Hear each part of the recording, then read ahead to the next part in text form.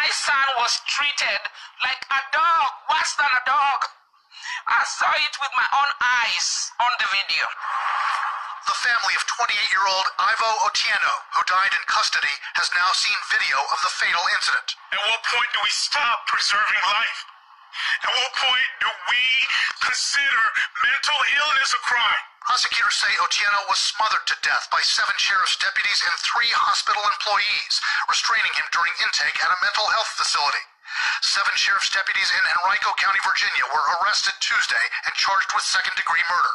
Why would any law enforcement officer put a knee on the neck of a person who is face down, handcuffed, and restrained? Otieno was arrested March 3rd after police say they responded to a burglary call next door, took him to the hospital for evaluation, where he became, quote, physically assaultive. After a weekend in jail, where prosecutors say video shows Otieno was pepper sprayed, punched, and mistreated, he was brought to the Central State Mental Facility on March 6th, where authorities allege he became combative. In the videos are never confrontational with them. He is not posing a threat to them. He's not violent or aggressive with them.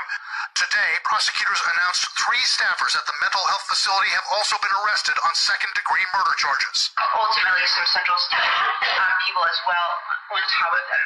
No one assisting. In court this week, an early glimpse of the deputy's potential defense. One lawyer citing this. The ongoing issues that they had been having with this individual with regards to his disorderly conduct, with regards to his aggression, with regards to his resistance.